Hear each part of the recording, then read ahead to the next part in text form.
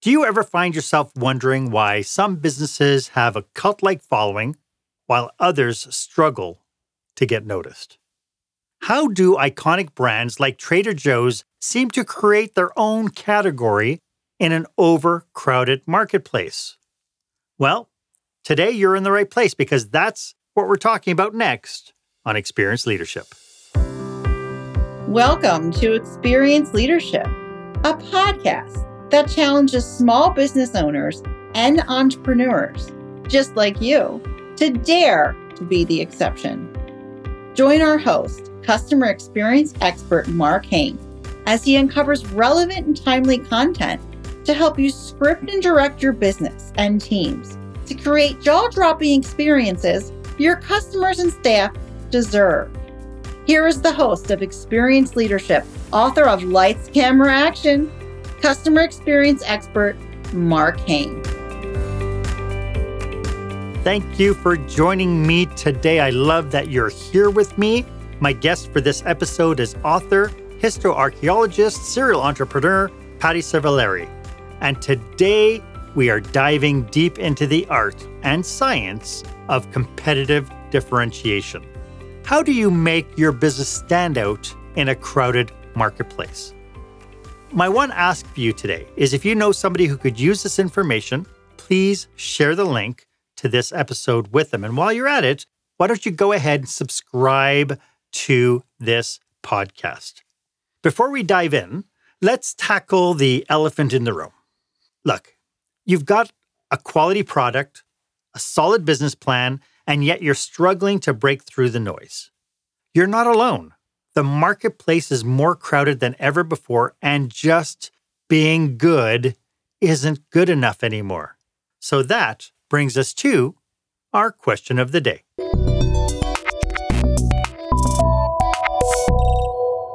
How do you go from being one of many to being the one?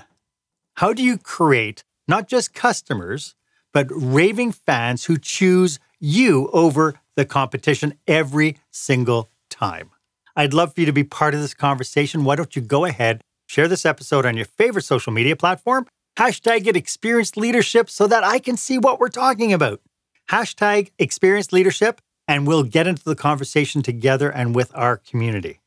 I have to say, if those kind of questions are the ones keeping you up at night, then stick around because today's episode could very well be the game changer you've been waiting for. Today, prepare to be truly inspired because I have a very special guest today. She is a true Renaissance woman whose journey is nothing short of extraordinary. I was having such joy talking to her before we went live. My goodness. I mean, the level of experience that our guest today has is amazing. Imagine for a second spending 2 decades exploring the world through the lens of archaeology, becoming a master in both history and in travel. Now, blend that with the skills of a professional photographer and a writer. And what do you get? You get an author and an entrepreneur who's created a whole line of travel books and accessories and stuff that she talks about all the time. But then came the curveball, of course, nobody saw coming. That was COVID. The global travel industry worth $13 trillion shut down for 2 years. And like so many, Patty Civalleri found herself at crossroads needing to pivot and redefine her path. And pivot she did when the opportunity came to work with Joe Colombo, the founder of Trader Joe's, came knocking on her door. So if you think she's just a one-trick pony, think again. We will uncover Patty, because she is a National Geographically trained photographer, a classic pianist, a Renaissance art historian, a former professional singer, and a serial entrepreneur, all in one package. Talk about wearing many hats and mastering them all. Patty, welcome to the show. I am so thrilled you're here. Wow. I'm looking around trying to see who you're talking about. Thank you so much. It is such a pleasure to be here with you today, Mark. Likewise. Hey, I am so curious with your background, being an archaeologist, writing a bunch of travel books. What led you to working with Trader Joe's? Well, I knew Joe for a couple of decades socially.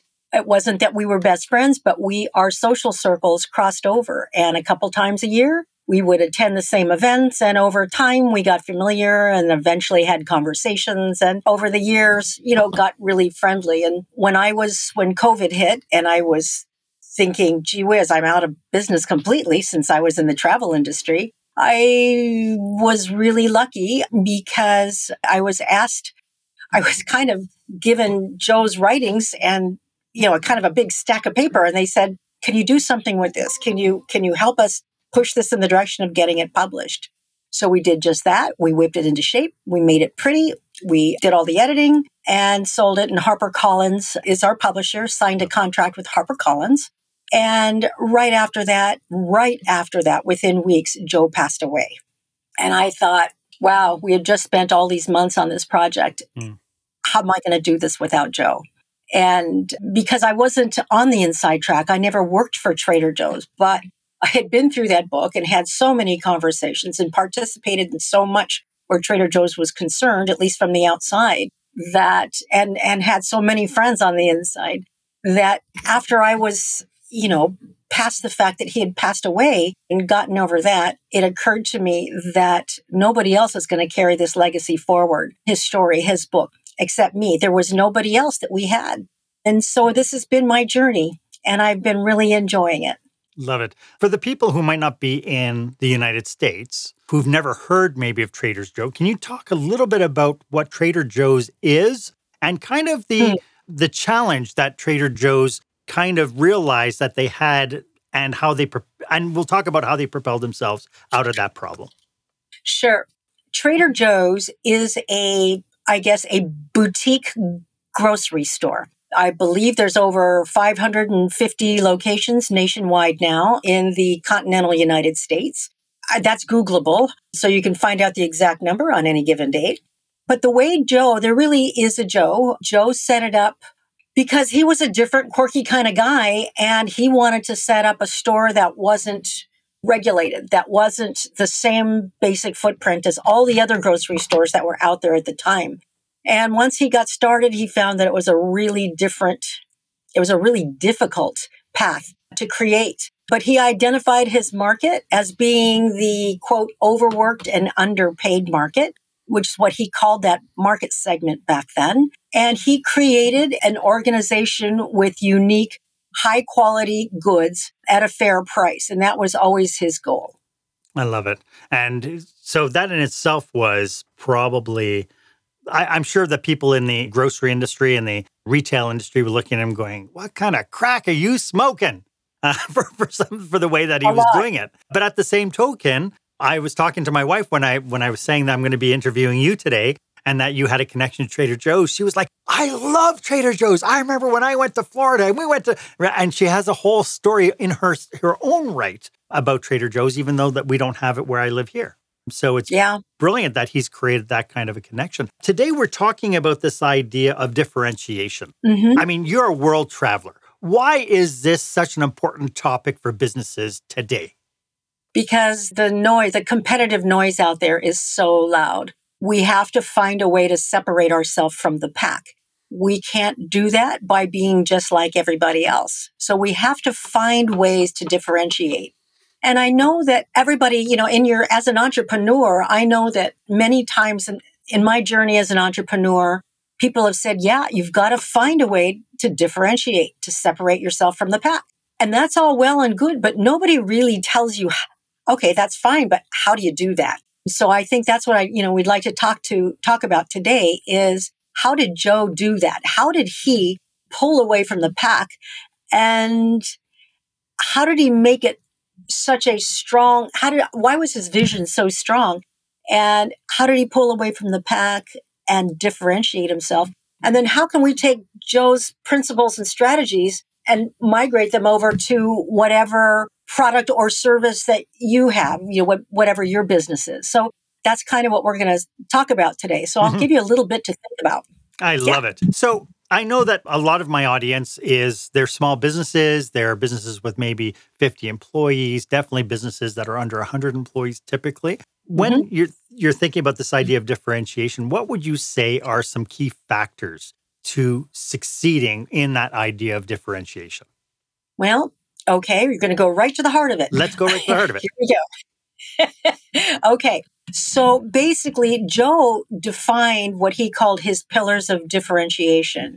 And he had 4 pillars, and he stuck to these pillars very carefully. So I'll give them to you, and then we're going to go back to each one of them, explain them, give you some examples of each of those. And then we'll figure out how we can then turn those into yours. So his 4 pillars of differentiation, and these are just Joe's, they're not necessarily yours because your business is going to be different.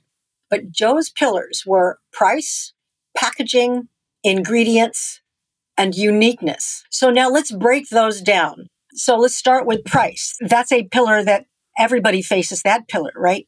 So in order to differentiate ourselves based on price, what do? We will try to get attention by cutting price, right? Well, we all know what a tough path that is because there's always going to be somebody cheaper and louder than we are. Joe knew that. He also did not want to get the reputation of being the cheap store, right? He didn't want to be that 99-cent store, the 50-cent store on the block. He wanted to provide value and uniqueness and give you a very fair price for what you're getting. So price wasn't necessarily cutting price, but what can he give you that somebody else isn't giving you?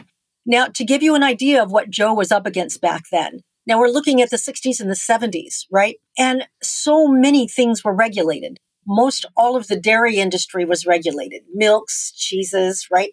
These were regulated, which meant you could only sell a certain size, a certain quantity, a certain quality, a certain price, a certain packaging. These were government regulated. Now, back then, Joe was trying to find ways to be unique. And his customers would say, "Hey, Joe, you got to carry eggs." And Joe's like, "I can't carry eggs. Everybody else carries eggs. Nobody's going to come into my store to buy an egg when you can buy an egg everywhere else." But he still got, "Joe, you got to carry eggs. You got to carry eggs." So Joe, being Joe, he did his homework. He was a research guy. He found a farmer who had eggs that were different. And he says to the farmer, he says, "Hey, do you have a lot of these eggs?" And the farmer says, "I got plenty of these eggs. Now, I don't have enough eggs to supply the whole grocery industry, but I certainly have enough eggs to supply your stores, Joe." Oh, of course, Joe lit up like a light bulb because that's what he was looking for. He was looking for a different product that he could carry that the other big grocery stores could not carry. So what do you suppose was different about these eggs? Any idea? Were they ostrich or quail eggs or? No, they were square. Just kidding. Not square. They were not ostrich or quail. They were chicken, Okay. but they were extra large eggs. Now, remember, there's not enough extra large eggs anywhere to be supplied to the whole grocery industry in the United States. So the eggs that were being regulated were the eggs that were in supply, and those were what we would now call medium eggs.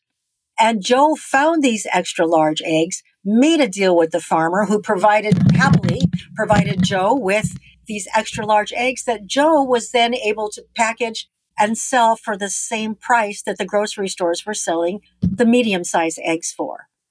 That was a price value option. And that was where Joe was coming from. He wanted to give you more than what you were going to get from a grocery store or from his competition at a fair price. And that's what he was looking for. And so eggs, cheese was another one. Cheese was one of those things that, again, very regulated. And back in the 70s, everybody had those little pots where you'd put a fork in and you'd dip it into cheese, a fondue pot. Mm-hmm. And fondue pots were just all the rage in the 70s. And people were saying, "Joe, you got to carry Swiss cheese." And Joe says, "I can't carry it. You can buy Swiss cheese everywhere. Why should I carry it?"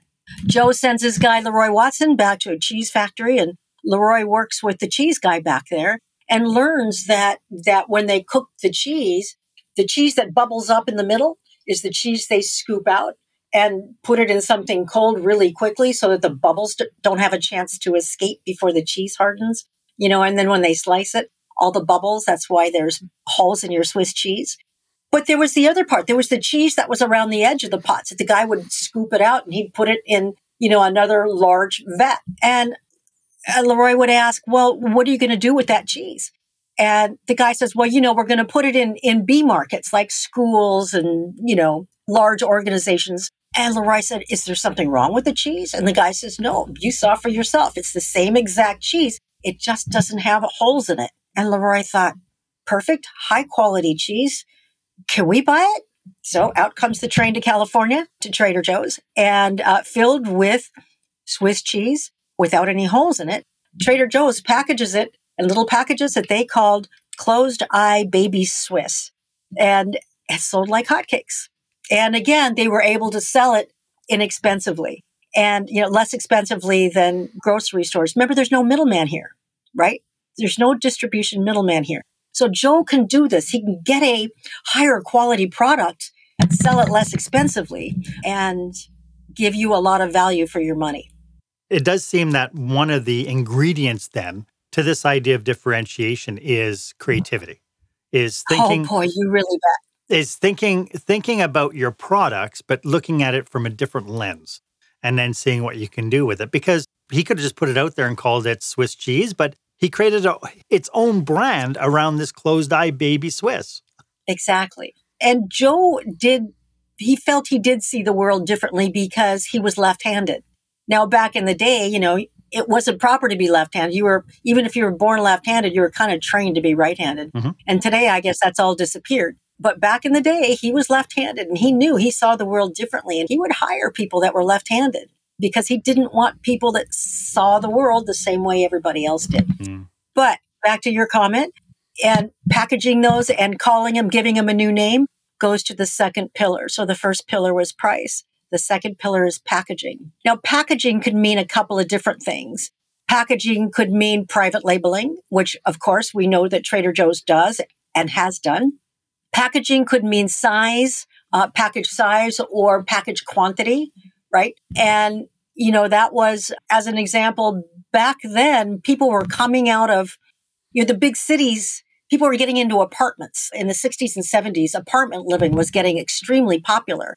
And so young people were coming out of college for the first time after the Second World War, and they were moving into the cities, into apartments. And apartments have small storage spaces in their kitchen compared to mom's farmhouse. And by the way, I grew up in mom's farmhouse, so I understand the difference. So packaging, as an example, my mom used to buy the 50-pound bags of rice, 50-pound bags of flour from the grocery store, right? Well, Joe saw that people were coming out of college and they were moving into smaller quarters and felt that a lot of things that were huge needed to be packaged down for people living in apartments. So he would repackage them, give them a new name, put his label on them, but he always loved the funny names. Remember, his market is that market that he defined, which was, again, post-World War. Because of the VA bill, people were getting educated. More people were getting educated in the United States than ever before in our history. And they were now what he called the overeducated and underpaid, because as people were pouring out of these universities, there weren't enough jobs yet to support all these people. So that was the market he wanted. He wanted people that had discerning taste and weren't going to settle for just the plain old everyday stuff. That was the market he wanted to define and talk to. And he gave his packaging really fun names like Closed Eye Baby Swiss, or, I don't know, Shakespeare's something or other, or, Beethoven's Fifth. And for Joe, these fun names were sort of like his way of secretly communicating to his customers through his packaging. And it was something that he took great pleasure in doing. It also doesn't sound like he took himself so seriously that he had to be ultra corporate and ultra, this is what everybody else is doing, so I better do it too. And that's exactly what he was fighting against. Yeah. This is fantastic. So that's exactly what he didn't want, right? Okay, so we have price and we have packaging. Those are the first two pillars. Could we get into the next two pillars right after our break? You bet. So we'll get to it right after this. When the spotlight shines on your business, are customers applauding or yawning? In other words, how is your business performing? Make your business a star with the new book, Lights, Camera, Action, Business Operational Excellence Through the Lens of Live Theater by Mark Hain. Mark uses his business and acting experience to help you see your business like a live show, so you can create a performance your customers will never forget. Buy Lights, Camera, Action today at your favorite online retailer or directly at markhain.com. I warned you. I told you that this would be a great episode. I told I you. love This is fantastic. So we've touched on Trader Joe's first pillar, price, second pillar, packaging. We have the third and fourth pillar to go. Yes, we do. And by the way, Anna, one of my viewers, came up with a comment, says, I love your hair, Patty. Oh, Anna, thank you so much. I really appreciate it. Nobody ever says that. Thank you. What a sweetie. Okay, the next pillar is ingredients. Now, if you picture back in the 70s, food in the United States was a very different event than it is today. Back in the 70s, we were very proud of our processed foods. We were very proud of the fact that we had canned foods and we were coming up, the microwave was coming out. And so we were coming up with frozen foods and we had packaged foods and we had canned foods. And the really neat thing, and we look back on that now and we're horrified because we actually ate that stuff. But at the time, I know today people want to get very opinionated about it, but at the time, the goal in the United States was to come up with ways through the laboratory to preserve food so that it can survive to feed the world. That was the goal. So when you have food in cans and boxes and frozen, these are things that can transport all over the world into places where people have been hungry forever. Well, it did create other problems that we didn't know about at the time, and that is other healthy issues. A lot of the food that was being created was, had hormones and steroids and, were GMO'd from whatever source. Also at that time, the hippie movement had taken a real serious hold and everybody was flower children, back to nature and back to farming and planting their own. All this stuff was sort of colliding at the same time back in the 70s. And Joe looked at all this and said, you know what? I'm a little old for this, but I kind of like what these hippie people are saying. I like the idea of going back to fresh. So as the supermarkets were stocking up in canned foods and boxed foods and frozen foods, Joe was actually going back to the farm. He was trying to change ingredients. He would take a can of corn and he would have it redone by the manufacturer without all the stuff in it. And they would formulate ways to save things or to produce things and provide things in the store, one item at a time, where they were healthier. And then he worked a lot with local farmers. He worked a lot with California farmers back then and he sort of was bringing that farm to table concept decades before that ever became a concept. And so fresh ingredients, fresh foods. So at the time, the East Coast and other people, Canada, were all looking at us in California because Trader Joe's had a reputation back then. They had gained a reputation of like providing all this hippie food. They're like, what are you guys smoking out there? You guys don't do anything. You're all a bunch of hippies. You hang out on the beach. You eat corn off the cob and beans out of the field. You guys can't be taken seriously. But a lot of this did have to do with Joe's influence. And so at the time, Joe was not being taken seriously. And there was a lot of flack from other parts of the country about, what a hippie he was. Believe me, he wasn't a hippie.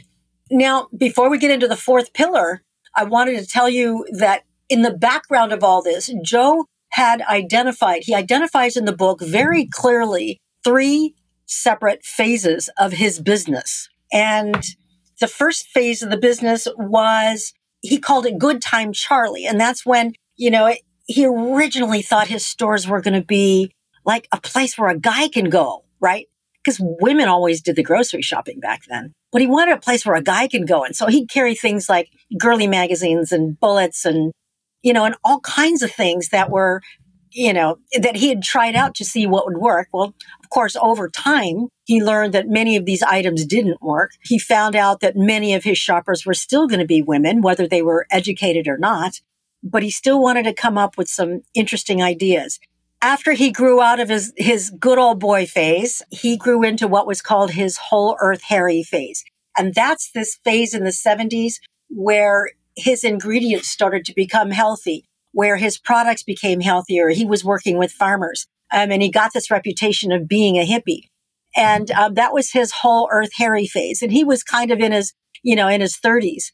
After he got through his Whole Earth Harry phase and he had converted his stores and his customer base into people that really were appreciating and wanting healthier foods and healthier products, he sort of got into his next phase, and this was his business phase. And this was what he called his Max the Knife phase. And he talks about, this is where he's a little bit older now. He sharpens his pencil, and now he lives by a balance sheet. Okay. So now we're going to go into the fourth pillar. So we have all these things happening in the background, right? We've got the hippie movement going in the background. We have all these educated people coming out of school and just growing this new customer base that, today we call that customer base the middle class. But back then, it wasn't so much.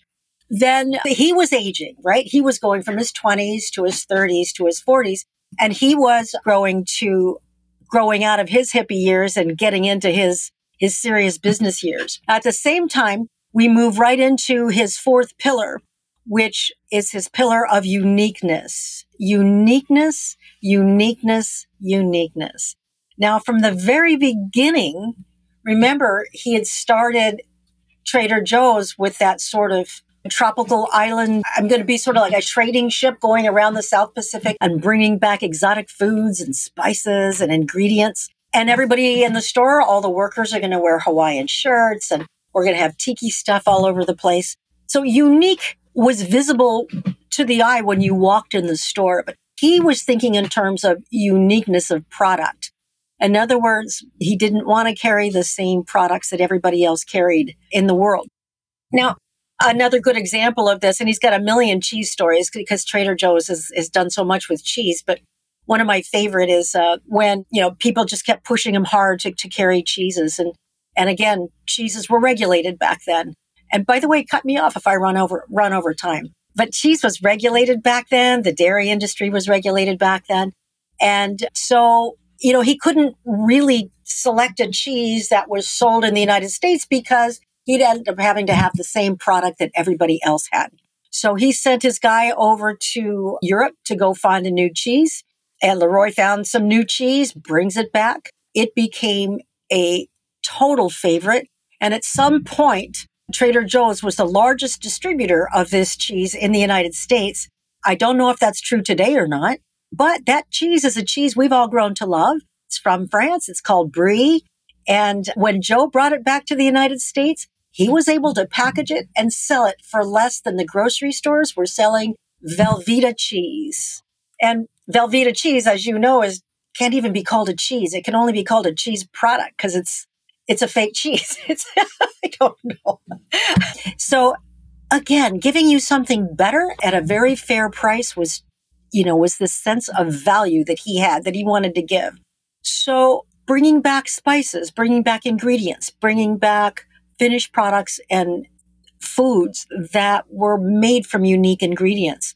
Joe was really big in this department, going all over the world. And you can still see it today. Anytime you walk in the store, there's food from all over the store, all over the world. But you can see all four of these pillars. Now, so we have price, we have packaging, we have ingredients, we have uniqueness. So you can see when he was choosing products, his products had to meet at least three of those pillars in order to be on the shelf. Now, there was also another pillar that I hate to call it the fifth wheel because to me, and as a business person, it's one of the most important. And that's something that was kind of a unique concept in the grocery industry. And that is that every product on the shelf had to be profitable. I'm going to say it again, and then I'm going to explain what I mean. Every product on the shelf had to carry its own weight. It had to be profitable. The reason why I'm bringing that up is because back in the day when Joe was there competing with other grocers, I don't know if you remember, you would walk into a grocery store and then we'll pick the cereal aisle just for fun. But there's entire aisles of just cereals. And there's how many brands? General Mills. There's 2 or 3 brands and there's hundreds and hundreds of SKUs, right? Are all of those profitable? The answer is no. Very few of those are profitable. But what the brands can do, because they were the biggest advertisers, the big brands were the big advertisers in the grocery stores, they could dictate to the stores how much shelf space, how many SKUs, all of it, price, everything. Joe said, no. No manufacturer is going to dictate to me that I have to carry products that are not profitable. They're not going to dictate to me where I choose to put those on my shelves. So we have no advertising. We are not going to advertise because we cannot allow those people to own us. So kind of an interesting thing. So we have price, packaging, ingredients, uniqueness, and of course, profitability. Big deal. That one kind of ran through everything. How'd we do? I think you did absolutely amazing. What I'd love is I believe that, people tuning into this will think, well, that's okay for Trader Joe's because it's such a big company. But to your point, when he was starting off, he was already looking for points of differentiation. And you started off by saying that, what Trader Joe's did might not work for the audience. So I wonder if you could share some keys on how businesses can start looking at themselves and finding points of differentiation, finding their own pillars. And we'll get to that right after this. Attention, meeting and event planners. Is your company or association planning a live or virtual conference, seminar, staff retreat? Are you looking for a fresh, energetic perspective on what it takes to put on a jaw-dropping experience for your customers or staff? Book customer experience expert Mark Hain for your next group event. Past participants have said, Mark kept us in stitches while teaching us how important and powerful actually designing our customer experience can be. Read more testimonials and find out how Mark can serve you and your group at markhain.com. That's markhaine.com.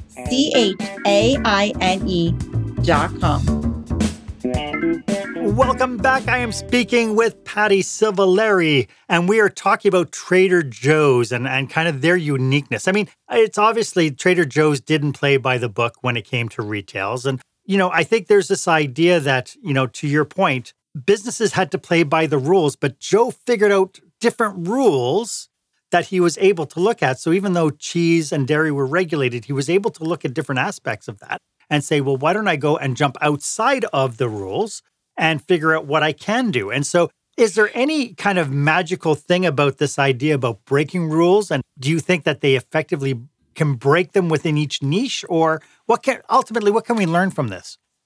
First of all, like you said earlier, creativity is absolutely mandatory.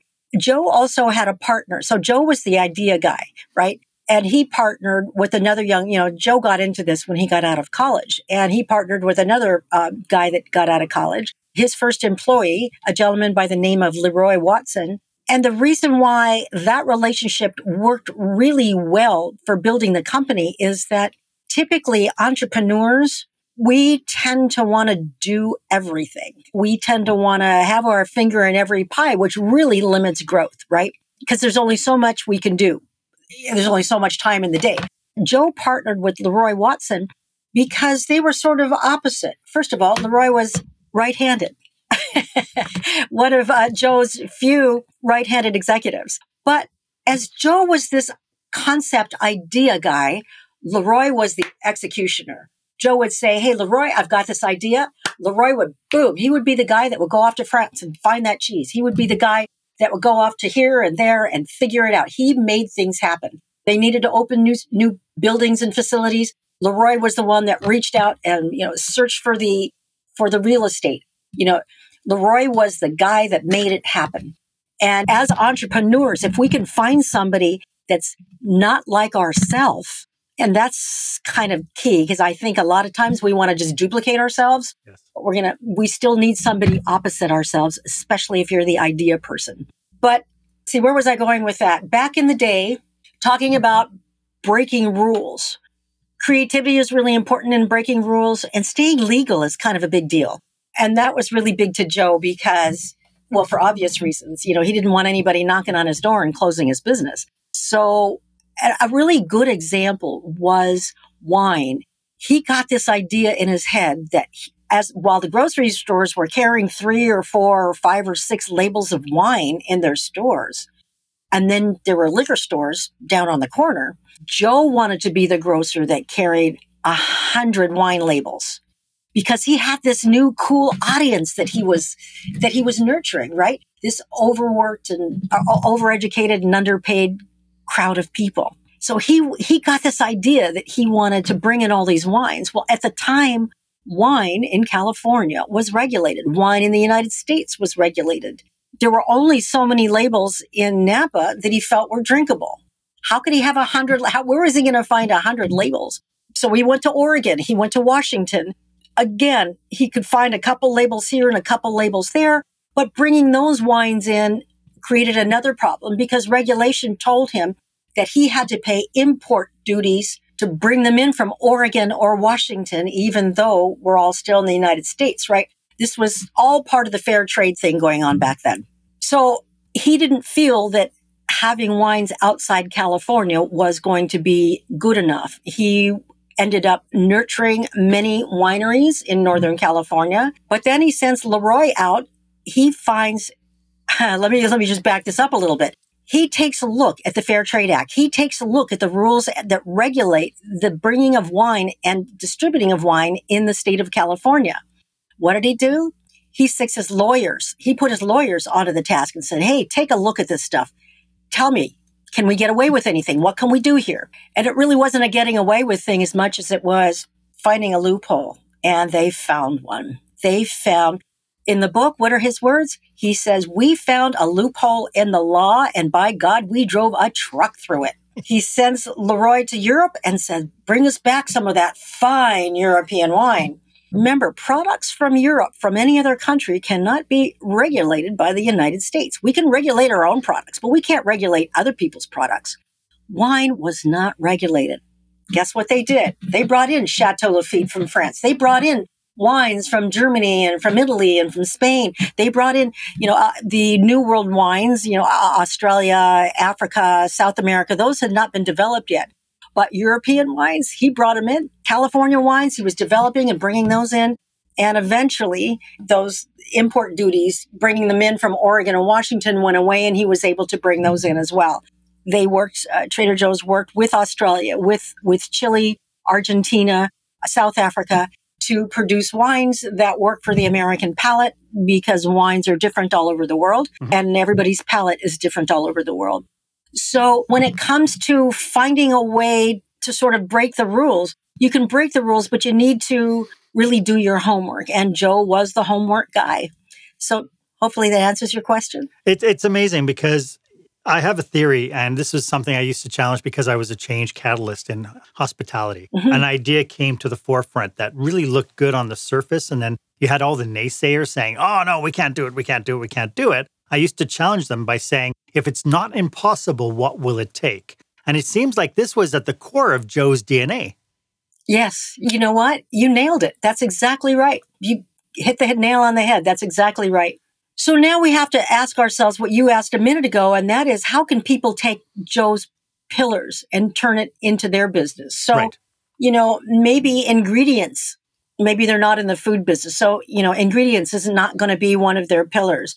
Maybe uniqueness can't be one of their pillars because maybe they're in a service business instead of a product business. And maybe they're doing something like selling real estate or selling insurance or things like that. Those you have to think about a little bit differently. Obviously, if you break down your levels of service and the levels of service possibilities, those can become levels of uniqueness for you if you're in the service business, right? Obviously, you might be a little limited on price, but what about packaging? And again, it depends on the industry. Can you package things a little bit differently? Can you provide things? You're selling homes, wherever you're selling homes.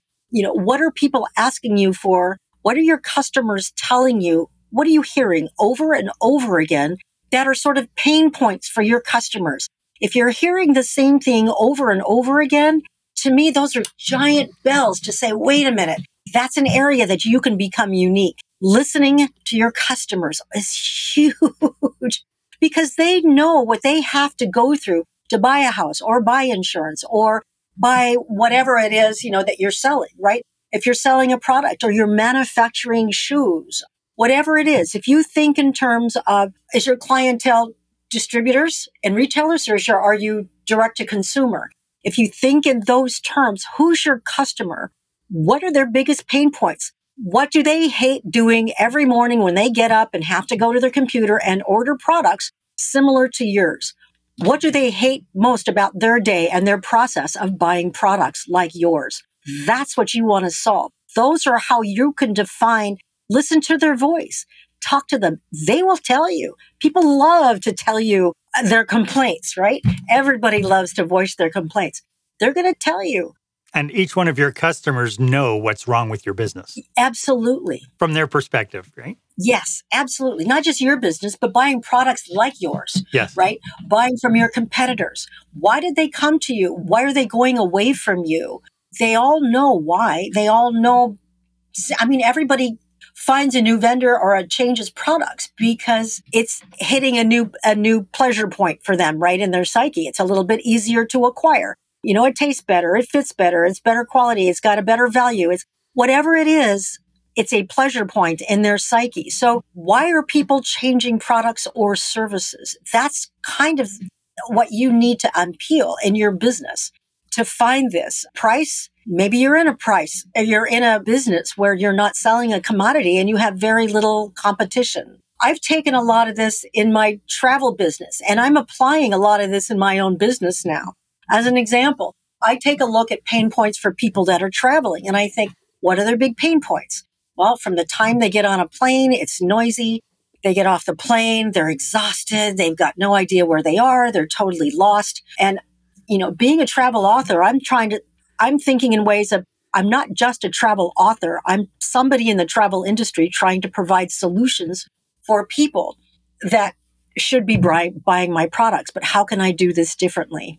And so I am doing that differently. I'm finding ways where people can actually have total independence in every city that they travel in, just simply because I came up with this indexing method that fits in your pocket. And now you'll never get lost anywhere you ever go in the whole wide world. You'll know all the cool sites that are nearby. So now you can plan your day instead of trying to figure out how to, accommodate your vacation day by figuring out transportation and zipping around strange cities where you don't even speak the language.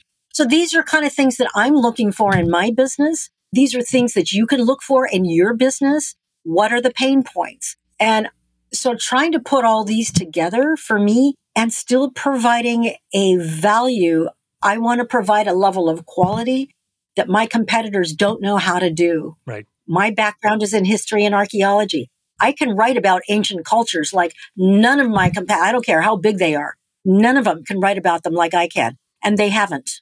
So that's a nice big gap in my market. That you can serve. So yeah. So I mean, so if people want to go a little deeper than just seeing the surface of like Italy, I'm your girl. Get your book. So they have to get your book on Yes. Italy. You know, it's interesting, Patty, that you're talking about, because we're talking about Trader Joe's, but as you're talking about this, I'm thinking of other, like if you Google the huggable car dealer, we have the huggable car dealer, which is a used car lot.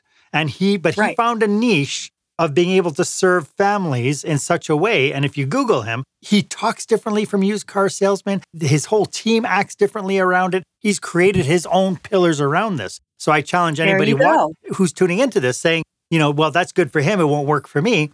I think if you can get creative, if you can bring your team in on it and say, how can we differentiate from what other people are doing and then have a little bit of fun with it? My goodness, things can happen like crazy. Yeah. So it's just really listening to your customers and understanding their mindset. Be your customer. Go somewhere and buy products that are similar to yours, but buy them from your competitors. Yeah. Why are you saying, no, I wouldn't buy this product? Why are you saying, no, I wouldn't buy that product? I'd buy my own product. Why? If you go into a store, be your customer. Yeah. And that's a huge secret. That's something that I wish more people would do, is just go out and be your own customer, even in your own stores. Patty, this has been a fabulous conversation. Do you have any last thoughts about what we're talking about today? Maybe a couple of cautionaries? Yeah. Don't give up. If you know deep in your gut you're on the right track, don't give up. Pretty much everybody around you is going to do what you just said. And that is, they're all going to say, nope, can't happen. It's not possible. Understand that the fact that you're an entrepreneur means that you have a way of seeing things and doing things differently than other people. So that separates you from the pack right off. So the fact that you didn't want to go and stand in an assembly line and do the job you were supposed to do when you got out of college makes you unique, because most people think you got to have a lot of guts to do that. You're seeing things differently. Use that. You're unique. You have an amazing resource right there. Use that. Use your heart. Listen. Use your ears. Listen to your customers. Be your own customer. And don't give up. I love it. Patty, thank you so much for sharing your passion and your expertise with us today. Could you just let everybody know how they can get a hold of you if they're interested in crossing paths with you or having you speak at their conference? Oh, wink, wink. I love that. Thank you. I speak everywhere. Okay, so my email is pcivalleri@gmail. And you can see the spelling on the screen. pcivalleri@gmail is my email address. pattycivalleri.com is my website. I'm all over Amazon, and I'm building a new Amazon store, so that'll be stuffed with products before the end of the year. And hopefully you will call me and say, hey, Patty, I want you to come and speak to my group. I will do that. I will come to you. So, Mark, it has been an absolute pleasure. I love today. Thank you so much. Well, thank you. And this has been absolutely stellar for me as well. I think I said at the very beginning that we were going to really enjoy our time together, and I really feel that I've just loved every minute of it. So thank you so much for being such a great guest. Did you learn something? Always. And I absolutely, I love the pillar idea. I love how people can figure out what their own pillar is. And, I would even take it one step a little further. Yeah. You have your creativity, but you surround yourself also with people who have creativity. So tap into those people as well. Patty, thank you. Thank you. Thank you. This has been brilliant. Thank you. This has been wonderful. Thank you so much. Why don't you let me know if this was of value to you? As always, my offer stands. If you would like 30 minutes of my time to help you brainstorm your business with you and your team, feel free to book a time on my calendar. The link is in the show notes. It's the one that's marked meetwith.markhain.com. It would be my absolute honor for me to be of service. And while you're at it, why don't you go ahead, leave a comment or review about this episode. I'd love to get your feedback. Was this of value to you? I'd love to see your comments. My name is Mark Hain. Thank you so much for joining me today. I hope you stay safe, stay healthy, and I hope you dare to be the exception. Thank you for joining us this week on Experienced Leadership. Make sure you visit markhain.com for a full directory of available episodes. While you're at it, if you found today's content valuable, please share it and tell your friends about the show.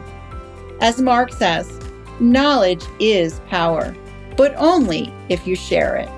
Be sure to tune in each week for the newest episode. Please stay safe, stay healthy, and dare to be the exception.